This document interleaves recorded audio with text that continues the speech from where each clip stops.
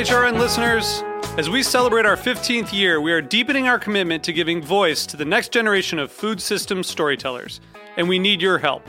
Our internship and fellowship programs help activate new possibilities for underrepresented and underestimated young people through experiential journalism, audio engineering, and production training. Through these unique programs, HRN helps food equity stewards build essential workforce readiness skills that expand their potential and foster economic mobility. Please consider supporting these critical programs. And with a minimum donation, you can be entered to win a dinner for two at an amazing restaurant in one of 8 cities and tickets to a concert at a great venue in one of those cities. We have incredible partners across the country who have donated, as they also share our passion for helping to educate the next generation of food systems storytellers. Check out heritageradionetwork.org/15 to donate and enter to win today. That's heritageradionetwork.org/15 to donate and enter to win today. And make sure you donate before March 31st. Thank you.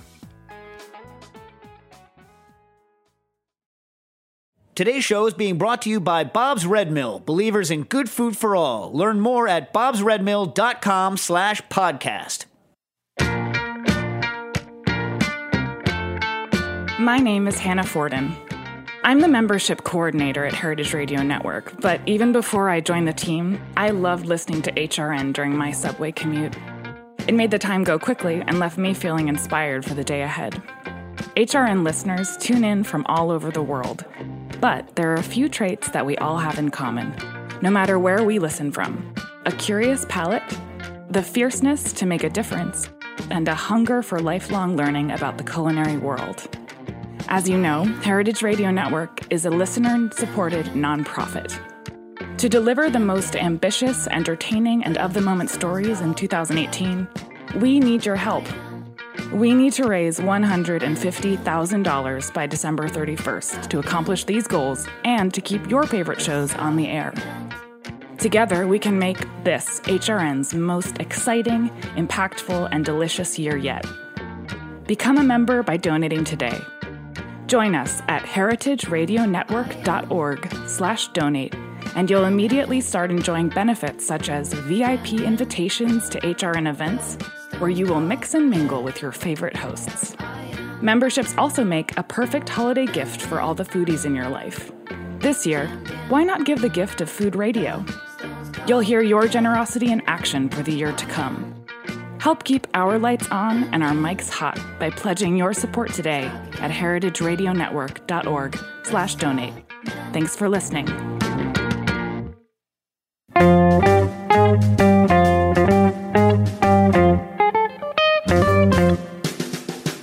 Hello and welcome to Cooking Issues. This is Dave Arnold, your host of Cooking Issues, coming to you live on the Heritage Radio Network every Tuesday from roughly 12 to roughly 12:45 from Roberta's Pizzeria in Bushwick, Brooklyn. Joined again this week, as usual, with Nastasia the Hammer Lopez. Good. We got Dave in the booth. Good. And we got Matthew sitting. Not our Matthew, though, right? No. Different Matthew. Different Matt. Matt, what do you do for a living in the booth over there? I just watched Dave move knobs. Yeah? Is this like in it like so that someday you can like have someone watching you move knobs? Is that the goal here? No, my goal is to professionally watch him.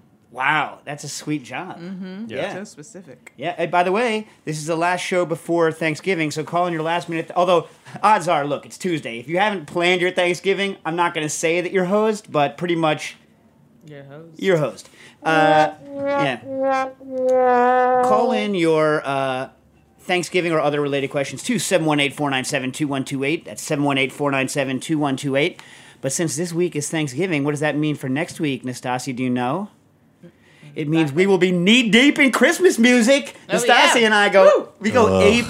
Come on. Really, Nastasia? I'm surprised. First of all, Nastasia gets to bring out her Christmas hat, which is one of the great hats of all times. Dave, have you seen? Of course you've seen Nastasia's Christmas hat. What is it, like a Santa hat? It's a No! tree. It's a tree. It turns her head into a Christmas tree, and I await it every year with the same sort of expectation that other people wait for the Rockefeller Center Christmas tree. Wow.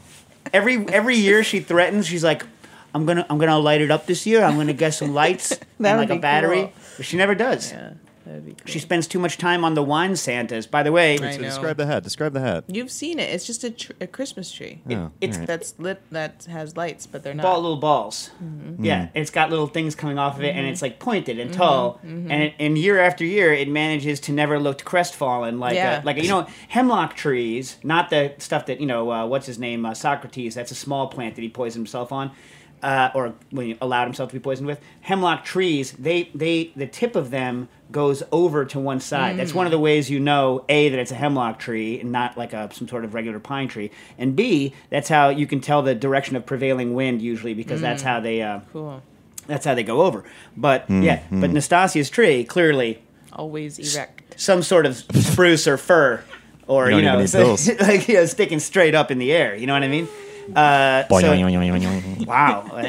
So anyway, so I'm looking forward to that. I'm looking forward to obviously Rudolph the Red-Nosed Reindeer, our favorite. Our favorite. Yeah, although I played the, I think his name is R. Lee Ermey, the guy from Full Metal Jacket, the drill Yeah, sergeant. that's right. Yeah, so I played Oh yeah, that's the good. version of his voice over top of the lead elf screaming at Hermie, and you know what? Jen was not amused. Really? Maybe it's because she thought it was inappropriate language for a 12-year-old to hear. But I mean, Nothing look, sacred. Dax like it. of course he liked it. It had all sorts of like horrible, like, Yeah, you know. yeah. Do you know that they have? This is totally not cooking related, but do you know that they have a difficult time now? It used to be that. Like, it was super easy for them to find drill instructors. A lot of people wanted to be... Depends on which branch of the service you're in, whether it's a drill instructor, drill sergeant, drill... You know what I'm saying? Yeah. Apparently, like, the rules now, because you're not allowed to personally insult people to the extent that you used to, it's harder and harder to find people because everyone wants to basically, scream maggot at people all the time. You know what I mean? Anyway, little aside. I have no anyone who's currently in the service and is on the chat or recently weigh in on new school versus old school drill instructing, because it's kind of like it goes back a little bit to what we've been saying about the kitchen, the way a lot of kitchens Yeah. kind of run this way. I think unnecessarily, because it's not the military, and if you don't Lives snap, aren't at stake. yeah, lives are at stake. It's not like you have to. It's not like you have to blindly count on the person next to you, whether you loathe them as a human being. Right, in the military, you have to count on them with your life, like, all the time. You know what I mean? And kitchens, it's more like it's important that you not mess up the food. You know what I'm saying? I mean, I'm not saying it's not important. Obviously, I base my professional life on trying to not mess up the food. I'm trying to be a person of quality, but it's not the same. I mean, let's be a little bit. Let's get a Although we little are bit of, low quality individuals at the end of the day, right? That's true, but I mean, what I'm saying is let's get a little bit of perspective on it. You know what I mean? Can we talk about that?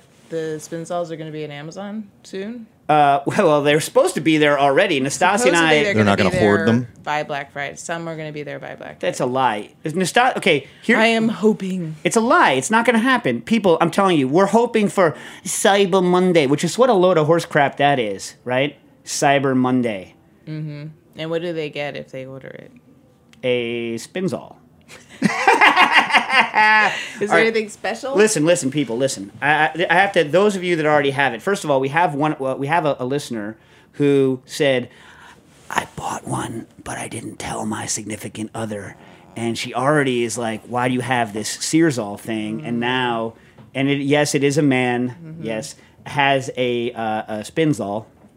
Wants to know what he can make in it to please the significant other, such that they will not think that it is a ridiculous purchase. So I was like, I don't know. What do they like? You know what I mean? And the thing is, like, unless you really like clarify juices, I was like, make a lot of butter for them, because that's cool. Make labneh. Where is he from? Well, guess your favorite. I think it's one of our Canadian listeners. We'll talk about it later. But if any of you guys have recipes out there to convince the significant other, I'm going to send out a blast to everyone that has a Spinzall, and I want to know how they're using it and if they're using it for Thanksgiving purposes. I need to make some stuff with Thanksgiving, because Yeah. we want what we're hoping to get. Like, in fact, Nastasia wants to have a contest. We got to see what we're going to give people, but a contest for cool uses of the Spinzall other than the stuff that we've already done. So Look for an email today. So what are we going to do? Like T-shirts, No. cocktail cubes? No. What? I don't know. What? I don't know. Why not the cocktail cube? I mean, I don't know. We could give a cocktail. You don't like the T-shirts? Probably got a bunch of those laying around. Yeah. Well, if anyone has any opinions over what we should give as a prize that doesn't involve traveling across the nation, You could give Dave a personal phone call. no one wants a personal phone call with me. What do you think, no one Dave? wants a personal phone call. What are they going to Who, get? me? Yeah. What are they going to get? Look, I'm much worse. People, anyone that's ever had a personal phone call with me knows how they go. I'm either just trying to get off the phone, or I'm, I don't know. Like Don't you and Nastasia scream at each other on the phone every day? No, not every day. not on Okay. Tuesdays because we know we're going to see each other, and then we wait Oh. until after. But like pretty much every other day, one of us has had a bad time, and so like we can't allow the other person to just go along with Right. it. We have Yeah. to. Speaking of phones, and by the way, Dax said, "Hey, Dad, you gonna get to any food things this week?" Really? Yeah. He's already sticking it to me. A Wow. 12-year-old. Wow. Maybe I shouldn't show him that the drill sergeant stuff. Anyway, drill instructor stuff. So I was thinking about this. I was in the grocery store, right, and I was watching this kind of 20-something millennial person, like her face like connected to her phone as she was checking out at the grocery store, such that the cashier, who also is usually face deep in a phone while she's doing her job, Yeah. is like shoving the receipt like into this lady's eye, and I was like,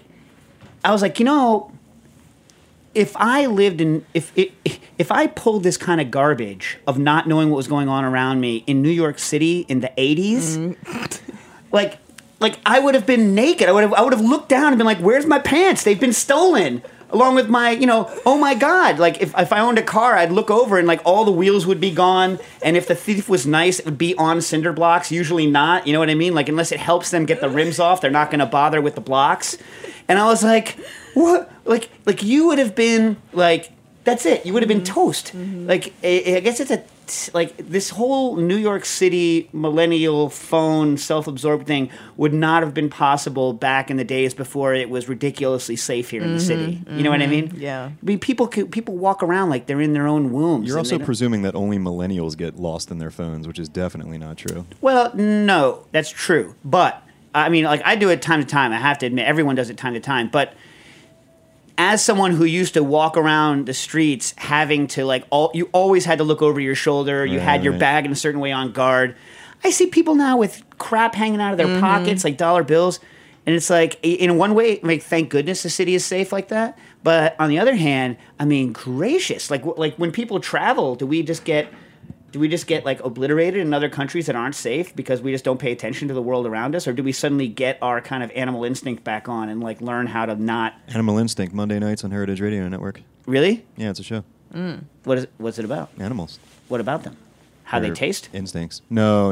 It's How to hunt them? No, it's like loving and caring for animals. Really? Yes. Like pets? Well, not necessarily. Like there was one about whales. I have I told you, like I would never eat a whale, right? But I have several old recipes for whale. And apparently, like in Norwegian whales, the big marker is like I forget whether it's 1 ton or 2 ton. But it's so weird, to read old recipes for things that are horrific that you would never eat nowadays, but used to be out. And then you ask yourself, what's it going to be like in 100 years? Are people going to look back and be like, "Ooh, hamburger? What? Ew." You know what I mean? If you had a beach house and a whale washed up on shore, would you eat it? Okay, that's illegal. Would you eat it? And for those of you out there, everybody should know that it's a long-standing proposition of mine that if my arm was severed and there was no possibility of reattachment, that I would, of course, cook it and eat it, because why would you not? Like, I wouldn't do it to somebody else's arm because that's gross and I think invasive, to them. Wait, if it was already off and you were starving, you wouldn't do that? No, he doesn't need to be starving. Ooh, sorry, it's off. What are you going to do? What are you going to do? It's off. You just It's don't want to waste the arm? Yeah. I mean, like, am I wrong on this? But what if there's plenty of food available? No, that's no. I mean, like, why wouldn't you? Why would you Cannibalize throw it yourself away? Given the opportunity, I don't know. How would you cook it? Oh my God! Well, okay. So this is a well-known way to operate. So in the same way that when you're testing whether something is poisonous or not, when you're testing something that you have a very finite quantity of it and you want to cook it, first thing to do is to research. And this is how this came up because you're talking about whales. Research historical antecedents. This is something that people used to do, right? Notwithstanding some scholarship from the early '90s. saying that almost all cannibalism stories are overwrought and not true, I think that person was wrong. But, so this is a known thing. You know what I'm saying? So look it up, first of all, and then small pieces to do some tests. You know what I'm saying? Fingers. No, like in terms of like cooking ability. No, I know, but you'd have to. I mean, obviously, I'd probably do immersion circulation. Now, the problem is that being a 47-year-old person, my collagen is in such a state that the issue is connective tissue on older animals. If you've cooked older animals, like very old animals, it's hard to do the long. Low temperature stuff is somewhat difficult because the muscle structure doesn't break down in the same way. So it tends to be tougher overall, even throughout the kind of cooking process. But I haven't done enough tests on super old animals for super long. But you're not a super old animal. Well, compared to my life, I mean, I'm like... relative to the rest of humanity. Yeah. I mean, look, relative to back in the day, like, I'm ancient. You know what I mean? Like, when our average, mortality age was in the 20s, like, I've doubled that. Yeah, this meat is spoiling. Yeah. So anyway, point being that my feeling is that a lot of older animals are pretty fussy in the cooking, and that the low temperature stuff that you would do with a normal younger food animal would not necessarily work exactly the same way on an older animal, that you might go from a situation where it goes from tough to being mushy with not a lot in between. So you might have to go through some, as we in the trade call it, mechanical tenderization, some sort of jacquarding of the situation first, and then with your one remaining hand. Happy Thanksgiving, people. Happy Thanksgiving. You wouldn't try to put That's it back beautiful. on your body? What? You wouldn't try to put it No. The conceit of the argument, Nastasia, is that it is gone. There is no chance. Yeah, no chance of reattachment. No chance of reattachment Okay. So you're just jacquarding your own arm. with the remaining hand. I mean, the thing is, what would you do? You Brutal. wouldn't? Dave, you're saying you wouldn't? If I was starving to death, yes, I wouldn't do it just because it was laying around. What would You would do throw with it away? Well, You would just throw it in a dump? Well, so wait, if I, again, have no option to reattach, Right. You would just waste it? You would throw it away? yeah, I mean, my first inclination wouldn't be to eat my own arm unless I was starving. You would just throw it away. I guess so, yeah. Is that what you want me to say? I don't know. I'm curious. I think everyone who says that I'm terrible and disgusting or whatever, I've been likened to many, like when I push what I believe is logical to the farthest extent of what can be pushed, I am often referred to, with very unkind comparisons. Let's put it this way. But I mean, the thing is that's why you gotta push your belief all the way to the edge to see when I hope that will never happen. I'm not looking to lose. I like having my arms. Right, but that's not the issue. It's just that if I didn't need to eat my arm to survive, why would I? Because you want to know what it tastes like. But no. Nastasia is a little bit with me here. I'm a little bit. I see that. But I would be horrified to lose my arm. Of course, you'd be horrified to lose your So arm. I guess I could put it on ice. I'd put it on ice. Like a wedding cake. Yes. It'd be like, try it. 1 year later. Yeah. And then, just like what happened to me, what if your cousin goes into your fridge and eats it? Yeah. Terrible. Happy Thanksgiving. So anyway, so back to Thanksgiving. As I said, this year I'm doing the two turkeys phenomenon, and I'll report back. But I don't anticipate it being a problem. One thing, if you're going to do a two turkey situation and you break up the one turkey to cut into individual to cook individually in individual pieces, I'm doing it. My second turkey, I'm doing chicken fried turkey. So I'm cutting the pieces into manageable size pieces that people would want to eat as singular pieces. I'm going to do a milk, salt, sugar. I'm going to cook them milk, salt, sugar low, pull them out when they're still hot, let the skin flash off. Then I'm going to do flour. Then I do a mixture of buttermilk, eggs. So typically one large egg per cup of buttermilk with, 2 unfortunately I don't measure any of this stuff, baking soda to counteract the acidity, and baking, because if you don't counteract the acidity in buttermilk batter, people, this is a nice technical point for you. If you don't counteract the acidity in a buttermilk recipe, your crust will not get very brown. It'll stay blonde because the Maillard and the browning reactions that happen in the crust are accelerated by basic, but they're also inhibited by acidic conditions. So if you've ever made pancakes, a lot of times what will happen when you're making a pancake with buttermilk, let's say, is you'll add a combination of both baking soda and baking powder, right? The baking powder is the stuff that, rises usually typically when it's heated, although double acting rises twice. And the soda makes bubbles right away, but the soda also counteracts or neutralizes the acid that's in the buttermilk. And if you don't add the soda and you just do baking powder into your buttermilk, you'll notice that all of your pancakes come out blonder than they would otherwise. And most people don't like their pancakes to have kind of a sallow tone. So it can be somewhat problematic. So, I don't think it'll affect the flavor necessarily that much, but a lot of people judge a fried good based on its color when it comes out of the fryer.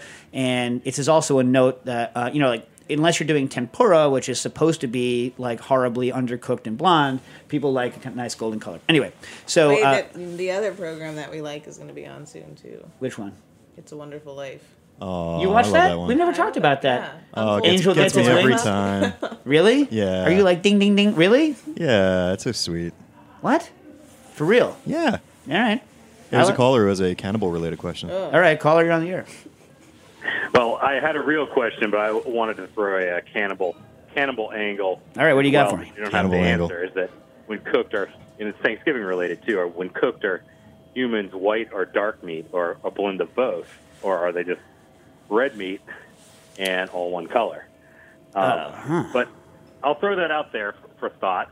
I don't know if that has an answer. But the real question I had relates to potentially a cranberry-esque sauce that I don't want to kill people with. Mm-hmm. I have some raspberries that foraged in Maine in August that I forgot about at the back of the fridge that seem to have been living in the sort of colder zone, not exactly freezer zone at the rear of the fridge. They seem to have started fermenting, but they don't really taste like alcoholic at this point, but they're not moldy either. Mm-hmm. And I'm just wondering if they're just partially frozen. Is that what's going on? 2, is there any good way to use these? And is some sort of cranberry sauce with some sort of funky flavor appropriate, or should I just toss them? All right, so you've said some key things here, right? There's no mold on them, so Correct. That's good news. If they were moldy, I'd say get rid of them, especially in a semi-liquid environment like any sort of toxins, mycotoxins produced by the mold can penetrate deeper than you can see, and especially in something where it's liquid like that, liquidy, I would definitely not chance it. I regularly, and this is, by the way, a tip for you if, any Spinzall people out there, when I clarify juices for an event and I have stuff left over, I keep it in the fridge and let it ferment. And so typically there's enough kind of wild stuff floating around, and typically the acid level of most of these juices is high enough, and you're not sealing away oxygen, so you're not going to get in a situation where you have something unsafe. You get some really nice kind of fermentations, and they happen over a very long period of time, almost like lagering. And in fact, you'll get like often you'll get like a bottom sediment of yeast at the bottom of it, and they'll keep going. And what I typically do, so if it was sealed in a jar, you should notice some gas puffing. You open it, it puffs out. That they taste pretty good. Yeah, it's in plastic, so it seems to have puffed up, but there's enough, popping the lid off that some seems to escape too. But yeah. It seems to be, exerting some pressure. How's it taste? I'm guessing it's fermenting. How's it taste? It tastes funky. I haven't delved deep into it because I wasn't quite sure exactly whether it was safe or not. Though I was presuming it was safe. Yeah, I mean, so. I'm not I mean, fair warning here, I'm not a microbiologist, but I do this on a constant basis. And that's how I figured out that I really liked fermenting clarified orange juice until it's dry. So now I actually pitch yeast into clarified orange juice to turn it full dry because I love it. You know what I mean? As kind of like a, I don't know what you would call it because it's not a cider, it's not a beer. I don't know what the hell. I call it like orange beer because it gets its bitterness back when you ferment out all the sugar. It gets its bitterness back, which is nice. In fact, I dope it with a little bit of extra sugar. So if I did a cooked preparation, like a cranberry sauce kind of thing with this, am I going to lose the interesting stuff by by heating it, or is it still going to retain whatever funk it has? Well, it'll lose some of the alcohol, and the flavor will change as it heats, but it'll retain in the same way that when you cook with, beer is a bad example because it's got the hops in it as well, which interact strangely. But like when you cook with like white wines or ciders or things like that, I think it'll maintain its flavor in the way that those will. They'll add something to it. But obviously it'll also change. So you're going to use this in lieu of. Are you a fan, by the way, of? Are you a fan in your cranberry of adding orange because this could be instead of like orange? Do you like orange in your cranberry? Yeah, Nastasia? I do. Yeah, yeah. Some people hate it. They're purists. They only use water. I also, you know what I add in my cranberry that is not standard? Some people like, some people don't. I add vanilla. I add a little bit of vanilla to it. It's good. I think it's good. I made no nut in my cranberry. I don't want any nuts in my cranberry. I'm also a leave the skins in person. You? What about you, caller? Are you skins or no skins? I like the skins. Yeah. But I mean, I'm thinking that parenthetically, has anyone done a hipster version of just the jellied cranberry where it comes out of the can with all the can striations? You mean like buy a can, make your own cranberry, and do it? Dead? What I'm hearing you advocate is to make it, strain it through a jelly bag, and then set it in a can you have purchased for this purpose. I don't think I will actually do that. I'm just that has not. I have not seen that come back to the forefront since that was my primary cranberry experience for about the first 15 years of my life. Yeah. Well, do you watch The Simpsons? Yeah. Do you remember the episode when Bart was trying to help with Thanksgiving, and he's like, I want to help, and then pestering his mom to help, and then she's like, do the cranberry sauce, and he's like, where's the can opener? But here's where they get it wrong. When he finally goes onto the plate, it collapses. But my memory of it stands. Canned cranberry sauce is the sucker stands up. Yeah. You know what I mean? It's basically a solid. Yeah. I mean, I think that there's a place for that. Do you like solid cranberry sauce in disc format, Nastasia? No. No? Mm-mm. But could it be done nicely? Do you like European pectin fruit candies, which are like that squared? Yeah, I do. Like you like pat fouille and all that crap? Mm-hmm. I love that stuff. Mm-hmm. I think, someone could do like almost like, yeah, you could totally do it. I mean, I think it's a lot of extra work to go through, seeing as how. Like, yeah, I think I'll keep it simple. And then one last thing on this is: do you think something frozen, just like a sorbet, would also work, or is it just gonna taste like regular fruit if you go down that? No, it's like wine sorbets or like cider or beer sorbets. They retain some of the characteristics that they had. I mean, I've never done it with whole fruit before, right? But I just serve this stuff. Like like a couple of weeks ago, I served like a 5-month-old fermented strawberry juice that was just really good. You know what I mean? Like when I was originally maybe even more than 5 months old, really good. People really like it. It depends on how dry it is. Remember, if you're making, but it's not. But it's when you're fermenting, you're short of making it to the strength of wine. You drink it when it's in between. Yeah, you can drink it whenever you want. I mean, like the real question is how much residual sugar is left, right? So so certain fruits, as they ferment out their residual sugar, they are way too acidic. Right, and so those typically need to be augmented, or you need to do something with them. But other fruits kind of almost get better as a drink as their sugars ferment out. And this is one of my classic gripes with people when they start first making apple cider is they taste their apples and they're like, oh, this apple is balanced.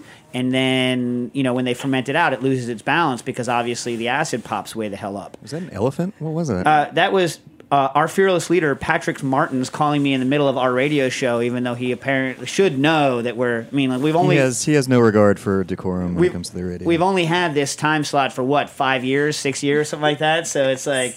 Anyway. So those are my suggestions. The other thing you could do, you could make a juice out of it, and then it's a little late to make it. You could mash it and then clarify it later. It'll eventually settle out if you mash it. I don't know how much of it you have, but I would test a little bit. Just cook a little bit. Just do like a microwave test on a couple of them to heat them up, so that you can do it in a finite amount. Cover it with almost like steam it, right? So cover it so it doesn't get desiccated.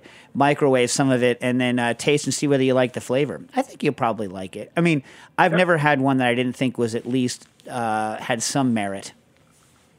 Okay, I'll let you know how it goes. That's helpful. All right, cool. Thanks. All right, happy Thanksgiving. You too. Oh, and back to the original question thrown in about cannibalism. Well-known fact that human beings are referred to as a long pig. So my guess is that we're closest to pork. And if you're a fan of Patrick Martin's Heritage Pigs, you know that the Heritage Pigs are not necessarily white meat. You know what I mean? Anyway. But I don't know if all, obviously we have different muscle groups that do different things. So I would bet that there is a difference in, we should stop talking about it. Stop talking about it. You want to take another call? Sure. Caller, you're on the air. Hey, Dave. I was wondering your thoughts on Thanksgiving turkey. I'm going to be doing low-temp bird this year, so I'm not going to have traditional pan drippings, but I do have, of course, the carcass. I could make stock. I could roast it.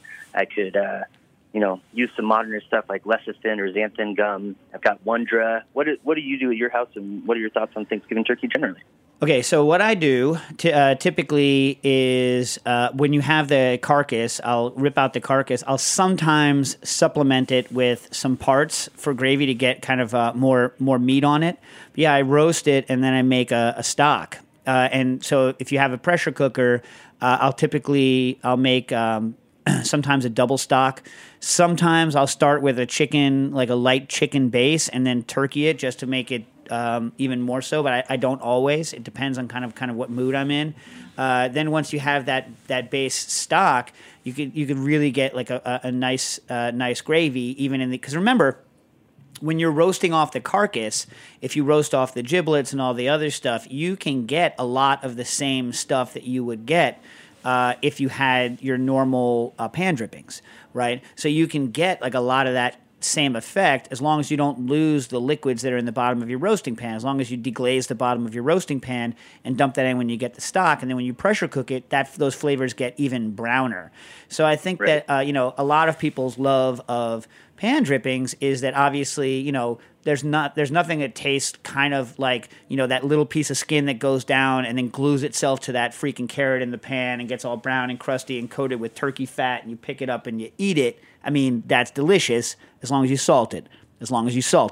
But the I think you get a lot of that same effect just by using the carcass. And in fact, like the peace of mind I get by making my stock well in advance and having it basically gravy ready and not having to worry about it when you're pulling your bird out is a huge benefit to me. Huge benefit to me. But now going back to the thickening, I never use xanthan in it except... So xanthan, you should only ever think of xanthan in these kind of situations as like the fine focus knob on a camera, right? You want to get your coarse focus with kind of standard thickeners. So whether you're a Wondra person, I've what I typically do is I tend to use regular flour. And sometimes I'll do a roux if I'm and then if I'm too late to do a roux or I really messed up, I'll just take a couple of cups you shouldn't do this. It's a very bad idea. But I'll do a couple of cups, and then I'll just Vita Prep the hell out of it. It'll knock all of the lumps back out, and then I'll dump the Vita Prep stuff back into the pot, and then you never get any lumps that way. But that's really cheating. Like, obviously, I'm supposed to tell you the science behind it, whereby you're like, well, starch will tend to clump if you put it into hot liquid, so you make a slurry of it in cold liquid, and then stir quickly the cold liquid slurry into your hot liquid so that it disperses before it hydrates. That's what I'm supposed to tell you. But in the real life, you're like, oh God, I don't have it, and then you just like throw some into the Vita Prep and then dump it back in, and everything's copacetic. Some people believe, and I don't really know where I am on this, the old Escoffier thing, whereby flour, in a base to thicken, should either be cooked almost not at all, just to the boil, or for like 20 or 30 minutes, and then anything in between gives a kind of a floury taste. I don't really know if that's the case, but there's there. At the end, some people, if you need to thicken up at the end, that's when people usually get like their beurre mani, right? So they'll mash some. The thing is, I don't know anyone that uses beurre mani that doesn't just have it in the fridge. I don't know anyone that has it in the fridge unless they're professional, right? But beurre mani is a really good way to thicken stuff up at the end. But remember, it also adds fat and sometimes can leave a sheen on the top of what you're doing. Now, on whether you're going to use at the end the fine focus, right? If you have the flavor of your stuff correct, and you're worried that adding a little more starch in the form of flour or whatever, if you're afraid that is going to kill the taste or mute the flavor too much, right? That's when you can add a little bit of xanthan, but you never want to add more than about a gram per liter or 2 grams per liter. So that's like, less than well under 0.25%. And you only want it to kind of move, because you don't want your gravy, as it cools off, gets kind of jiggly enough. So you don't want it to kind of look all like jiggly and jelly. That's kind of unpleasant. Although my gravies actually, when they cool, will set hard like a gel, because I use very thick stocks. Like the stocks that I use as my gravy base gel pretty freaking hard. So typically, I have very, very strong stocks for my gravy. So they'll get they'll get real hard when they get super cold. But xanthan, it can be problematic that way. So just don't use too much of it. But to use it, like I say, as a fine focus. Another thing is this. Cornstarch is unpleasant, I think, as the sole thickener in a gravy. It just doesn't look right. You know what I mean? It looks like cornstarch sauce. However, you can add some cornstarch to a sauce at the end to increase its thickening without compromising. As long as your initial base was flour, it will add that extra thickening and doesn't need to be cooked off the way flour does, because it's a pure starch. You get what I'm saying? Another thing is, if you're doing Southwest flavors, masa harina is an interesting thickener that tends to disperse rather easily and thickens in, but it doesn't fully dissolve. You'll sometimes see some little particles of it, and it adds a definite masa flavor to your product. But I'll use a little bit of masa sometimes in flour. I don't use it in tortillas because I don't, but I sometimes use it in pancakes, and I sometimes use it in sauces. I'll sometimes, if you're making a pressure cooked a pressure cooked chili. So, because gravy and, the sauce and gravy, when you're pressure cooking a sauce like that, they tend to be too thin, because it's hard to get the full kind of chili texture in a pressure cooker, because if you set your base that way, it might scorch in your pressure cooker. And so typically when you're doing those kind of pressure cooked things, you'll extract the meat and whatever else, and then you'll thicken and or reduce the liquids and put them back together again. Or sometimes I'll just toss in a pinch of masa harina in that, but that's only if you're going on more of a Southwestern gravy, which I never do for Thanksgiving. But anyway, right. I digress. So that's kind of where I would go with it. Okay, awesome. When you do your roux, do you do like a butter roux, or use pure turkey fat? How do you set that up? I've done both. I mean, in general, I have a lot of on Thanksgiving, I have a lot of turkey fat kind of sitting around, and so I will use it. I honestly don't think there's that much of a difference. I don't, in the grand scheme of things, I just don't, I never consider it, it's kind of whatever is at hand at the moment. I mean, because also, whenever I'm shopping for Thanksgiving, the first thing on the list is like infinite pounds of butter, because you got mashed potatoes, you got your stuffing, that all requires butter. If you're doing a roasted turkey, I'll baste the hell out of that. That's butter. So it's like, if you make biscuits or Parker House rolls, butter. You know what I mean? So it's like butter everywhere. So I usually have a lot of it lying around. But turkey fat also good. All right, great. Well, thank you. All right, and I also don't care too much on how dark my roux is because often, like I say, my sauce is significantly brown already. So anyway. See, people, they won the Spinzall video contest. They like doing personal phone calls with you. What? I don't know. Nastasia's random. Anyway. Hey, we got to take a break real quick. All right, take a break. We'll be right back. Happy Thanksgiving. Cooking issues.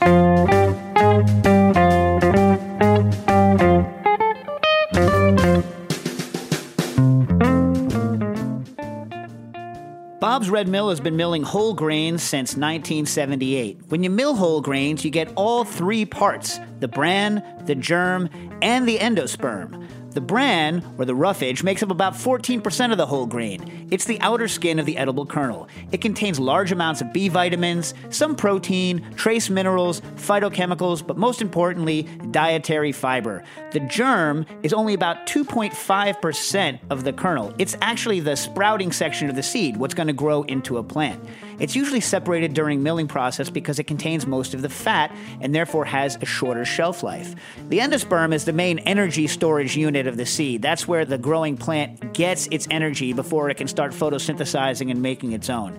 It makes up a huge portion of the grain, about 83%, and it's the main source that's used for white flour. When you make white flour, you get rid of the germ and the bran and just have the white endosperm left. It contains almost all the carbohydrates. It also contains protein and iron and some of the other B vitamins as well. It's kind of what you classically think of when you're thinking of flour. So all that's there when you're milling with whole grains, but when you mill with whole grains, you also get the bran, which is the kind of roughage and that's what gives that kind of color to it. Also gives you extra fiber that helps you to be regular, and you also get the germ, which adds the fat and the flavor, which we all like from whole grains. Learn more at bobsredmill.com/podcast. And we're back, and we're joined now in the studio with Heritage Radio founder Patrick Martins. Thanks for having me. So here's what he literally walks in the middle of the break. He's like, "Hey, listen, I know I called you during the radio, but he's like, listen, you know how you can tell a heritage bird when you look at the picture? How is it, Patrick?" High keel bone. High keel bone. He's round like, basketball breast. That is a ripoff, not heritage. He's like, I look at the magazines. They say they have a heritage bird. I look at the keel bone. Not a heritage bird. Why would it be like a basketball? Well, basically, commodity, the broad-breasted white, has been overbred for hundreds of generations to have huge breasts, huge, big, round basketball breasts. So if you see a round bird with a huge round breast and it's being sold as heritage, you're getting ripped off. The other thing, birds over 24, 25 pounds, probably not heritage. Also, black pin feather marks is a sign that it is heritage. And also, huge, thick legs, where the legs are almost bigger than the breast. That's how you know it's heritage, because they run around. So, Patrick, I hear that. Are you going to run a special in Heritage Meats for the after Thanksgiving? By the way, yes, turkey. We are. Turkey, I was talking to Dax the other day. I have two questions I need to get to before we go. But I was talking to Dax the other day, and they were learning about, first contact, Columbus and whatnot. I was like, okay, so Dax, name a list of things that we have here, like, in the new world that they didn't have in the old one. He didn't come up with turkey. Turkey is like our thing. Well, Dax was more right than you think. You don't give him enough credit. Because actually, the turkey we eat today was brought back to Europe by the early explorers, bred there and kind of what they say improved, and then brought back to the U.S. And that Europeanized breed was bred with the wild turkey, which is the turkey we eat today. So actually, we eat a Europeanized turkey. If you but all of it is so from just because the turkey moved to Europe for a century or two doesn't mean it still doesn't come from here. Dax is more modern than you. He's looking at more current history. You're going way back. I'm telling you, man, guajolote. Did he get the tomato? Did he get corn? He got corn. Okay. He got the tomato. He got the potato, which I was happy with. That's good. He didn't get chocolate and he didn't get vanilla. Oh, he still has stuff to learn, Dax. Yeah. He didn't get chocolate. He didn't get vanilla. What else? There's so many things that are only from here. You know what I mean? What else? Salmon? Is that there's only ones in over there. Alaska? No, there's ones over there. Most beans, or as Cesare would call them, Fagioli? beans. Anyway, so we're going to keep Patrick here for a minute. I got a couple questions I got to get to. Micah writes in, hopefully I can sneak this in for today's show, and so you have. Turducken. I want to do a turducken using boned out whole birds. What's the best practice? I've got meat glue and a circulator. I'm serving enemies of quality, so a slightly overdone breast is the least of my worries. Cheers, Micah. Okay, very important. So the traditional like Louisiana turducken, right, is kind of backwards in terms of how it's assembled for a modern palate and how we like to cook meat, because they're doing it simply based on size. And to put a duck inside, it's arranged such that you have to overcook the hell out of everything to cook, the stuff that's on the inside. You know what I'm saying? It's like stuffing. Stuffing elongates the cooking time of a heritage turkey, so you're not supposed to put stuffing inside a heritage turkey. You're not supposed to stuff any bird. Yeah, anything inside anything else leads to overcooking. Well, it doesn't. It only overcooks it if you want to cook the stuffing to a temperature that's safe. Right. Like, in fact, like a technique that I use sometimes is I'll use hot stuffing. So it's difficult to do hot stuffing because it burns the hell out of you. But one way to really do a fast cook on a bird is to make a log of stuffing, then put it in the oven, cook the hell out of it, or put it like in a zippy, cook the hell out of it, then cut the backbone like you're spatchcocking the bird, rip all the bones out of the kind of breast and back area, and then lay it over the super hot stuffing, and then it cooks from both directions and cooks rather quickly. But it's an advanced technique. I'm not going to say you guys are going to do it because you probably won't, but it's fast and it's pretty good. But turduckens typically are arranged in a way such that you have to overcook the duck. Now, a lot of old school people love overcooked duck, especially if you're using. Some people just like overcooked duck. I mean, think about this: you like not the breast, but you like the legs when they're confit, right? Dark meat, yeah. Those are horribly. You love them, even though they're technically overcooked because you cook them enough such that they're tender. Unless you separate them early on. Which famous football coach and announcer put turducken on the national map? It had always existed, but there was one football announcer that mentioned it, and it became a real big thing. You could say any person, and I would say, okay, that's a football announcer. John Madden. Oh, really? Yeah, ex-Raiders coach. He brought it up. It was hilarious. What the hell does he have to know about it? I don't know, but he brought it up. Isn't he a California guy? Well, he was a Raider coach. I don't know where he was born. Anyway, so back to the turduckens. Here's the problem with turducken. I've made many of them low temperature. So Nils and I what we used to do is we would arrange the birds in the order that they want to cook.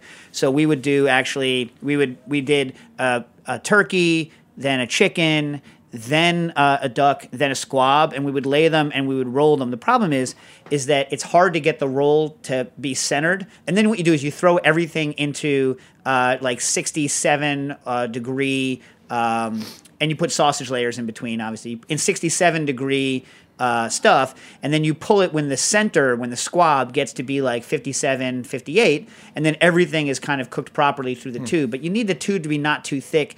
And actually, when you slice through a bunch of meat like that's perfectly cooked, it's a little off-putting, right, Nastasia? It can be a little off-putting. Physically, like looking at it or taste-wise? We have this giant target. You have a giant target of meat. Like, it's a giant target of meat. And I think in general, people would prefer to have like slices off of it to have like a little bit of each thing rather than like a giant like log like arrow target of meat. I think it's and especially if the middle of it is like rare, like squab, 57, 56. Because when I'm cooking duck breast on its own, I cook it to 57 Celsius, which is 135, and then I'll crisp up the skin, and that's how I want my duck breast. A lot of old school Frenchies actually like it more cooked than that. When I'm cooking squab, it's lower, like 55, right? But you want your turkey. all of that stuff is really moist when it's at like 66. So your chicken in this case is going to be at like 60, 65. Your turkey is going to be at like 66.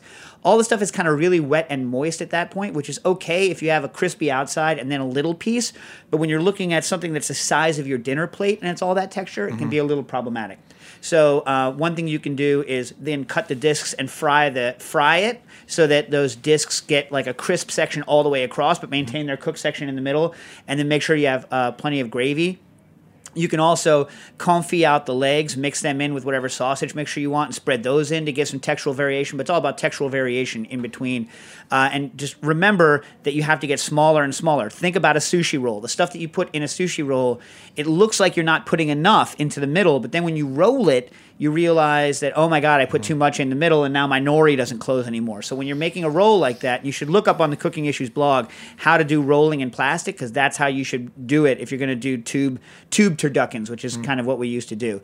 But anyway, that's how we used to do it, and those are some of the things I'd look out for. I notice in Americans make kind of value-added specialty meats for us, and Europeans do it. And the Europeans are always confident to put the various tastes and textures in different parts of a roast, like a porchetta, so that no one bite is the same. And if you want the kind of salty, meaty stuff, that's only every third or fourth bite. Whereas the Americans try to put everything all in one, so every single bite is like a home run hit, and it's not like as nuanced. All of porchetta is flavored. It's crispy on the outside. Well, it has like rings of different things, so you Just can't because get it's every rolled, taste. What the hell are you going to do? I mean, like, wait, your porchetta has different things in the rings? Well, you can't get all the tastes in one bite because it's a big piece, and the Europeans will do that, whereas the Americans seem to mush everything together, and you do get one thing. I don't know about that. Yeah, I love porchetta. Oh my God, I love porchetta. Well, porchetta is often ripped off because it's often like shoulder or just the loin. It's not the deboned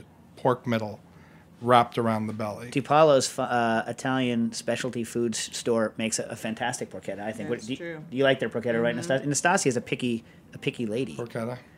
And theirs is very simple. Super simple. Am I allowed to ask about Pasta Flyer on air? Yeah, in 1 minute, though. So you're going to have some turkeys left over? We're going to have 1,000 turkeys left over. People should be ordering birds for after Thanksgiving. People don't give the turkey. I think everyone's like, I was listening to NPR, and they're like, oh, turkey, yeah, what do you do with it? Turkey is not bland. Turkey tastes like turkey. Turkey is delicious. Turkey gets a bad rap. People who don't think about life. They think. The Wall Street Journal always dumps on the turkey too because they think it's too expensive, the heritage breed. So they try to say, oh, turkey doesn't really taste of anything. Inevitably, the Wall Street Journal will write an article every single Thanksgiving saying that the $200 turkey's a ripoff. What'd you do to them to? That's just their shtick. And the New York Times goes the other direction. Their food section's always trying to say, oh, you might want to pay for quality. The Wall Street Journal, that is their thing. It's anti-slow food. But I mean, in general, I like the flavor of turkey and don't find turkey to be bland or without flavor.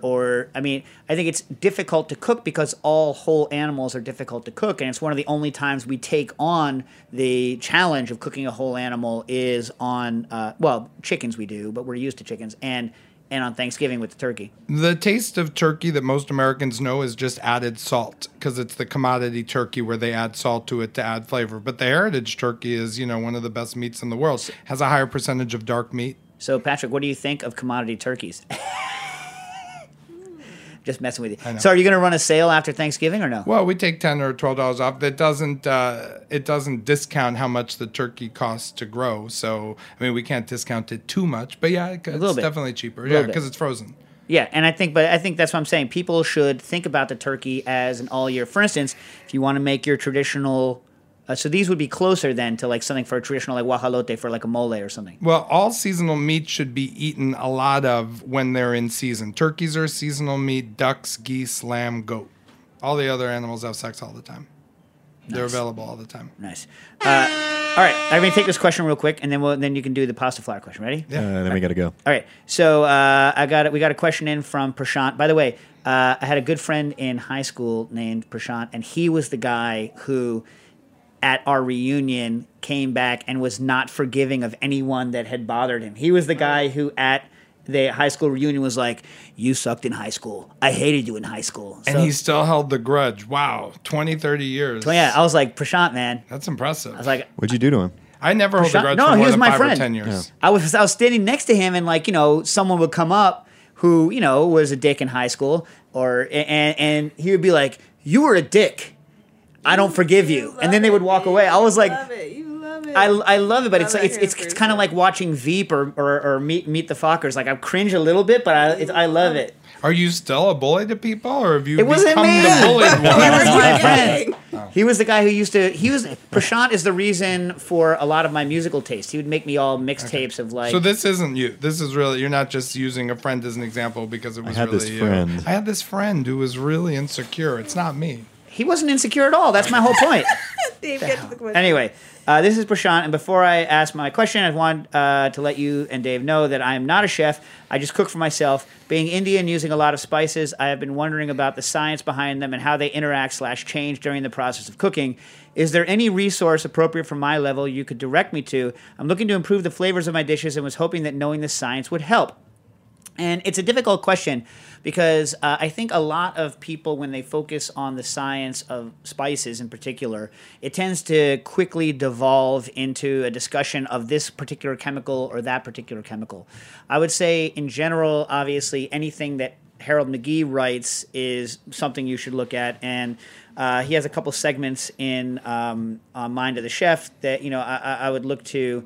There's a couple of books that are about pairing on a quote-unquote molecular level, and as a thesis, I find it problematic at best. I think, we should, instead of focusing, I think sometimes the chemistry can be very interesting, but focusing on the chemistry, I think, really turns off kind of what you're what's going on in your palate and your mind. I think there's certain things that, are very useful. Like I say, to keep in mind, for instance, like if things are sulfur based, that they're going to react, rather violently with heat, change a lot. I mean, with heat, like alliums, onions, things like that.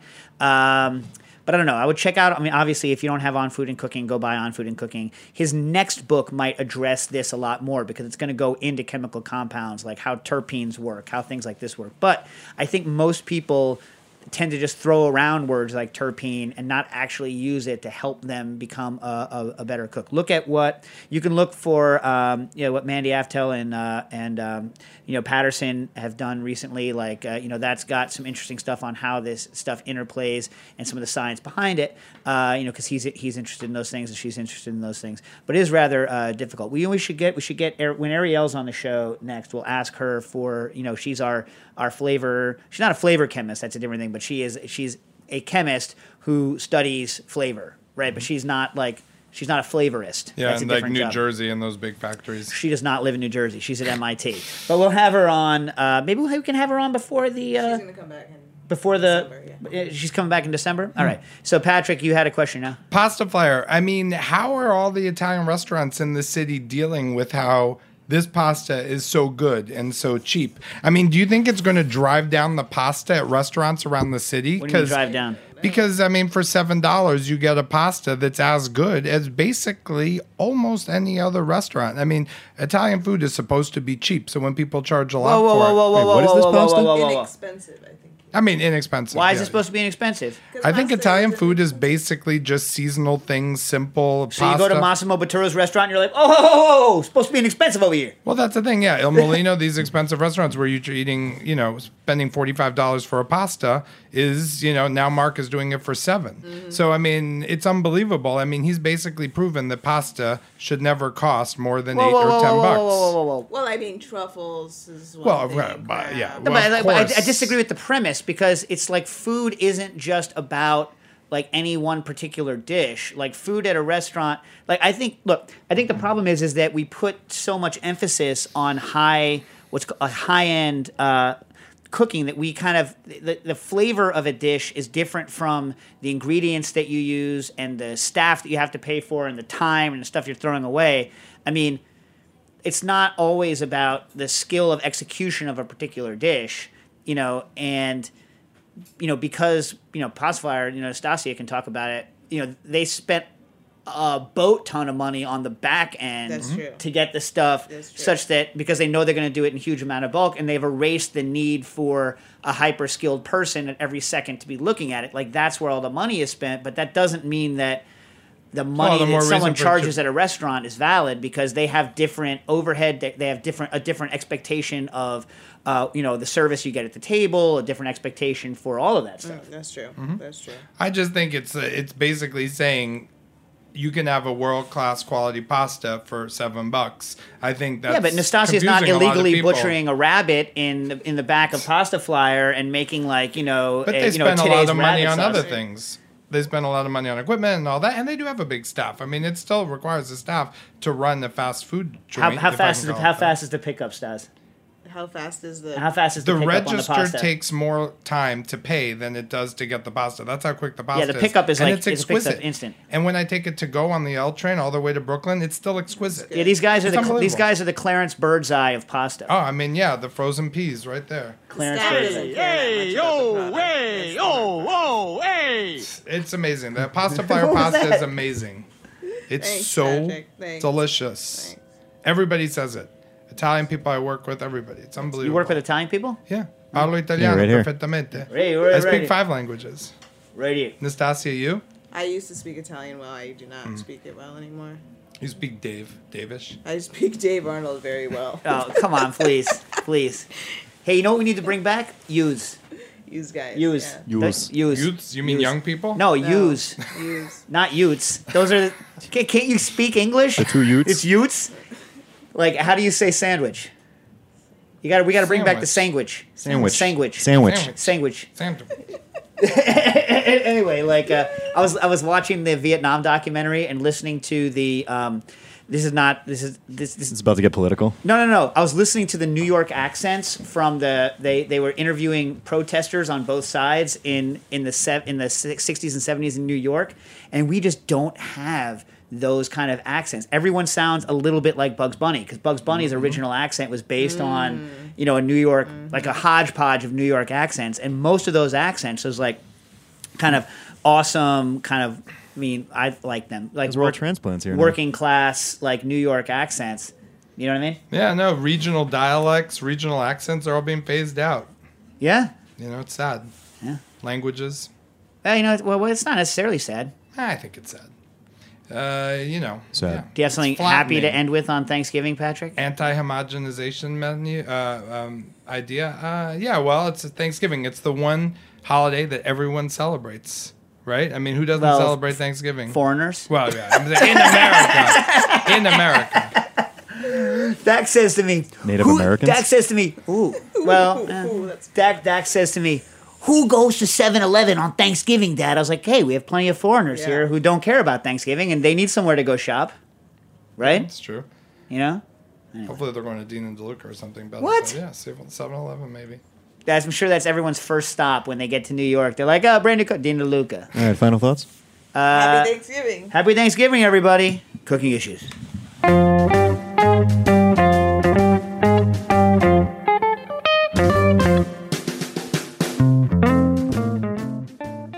Thanks for listening to Heritage Radio Network, food radio supported by you. For our freshest content and to hear about exclusive events, subscribe to our newsletter.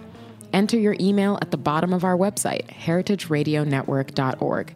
Connect with us on Facebook, Instagram, and Twitter at heritage_radio. Heritage Radio Network is a nonprofit organization driving conversations to make the world a better, fairer, more delicious place. And we couldn't do it without support from listeners like you. Want to be a part of the food world's most innovative community? Rate the shows you like, tell your friends, and please join our community by becoming a member. Just click on the beating heart at the top right of our homepage. Thanks for listening.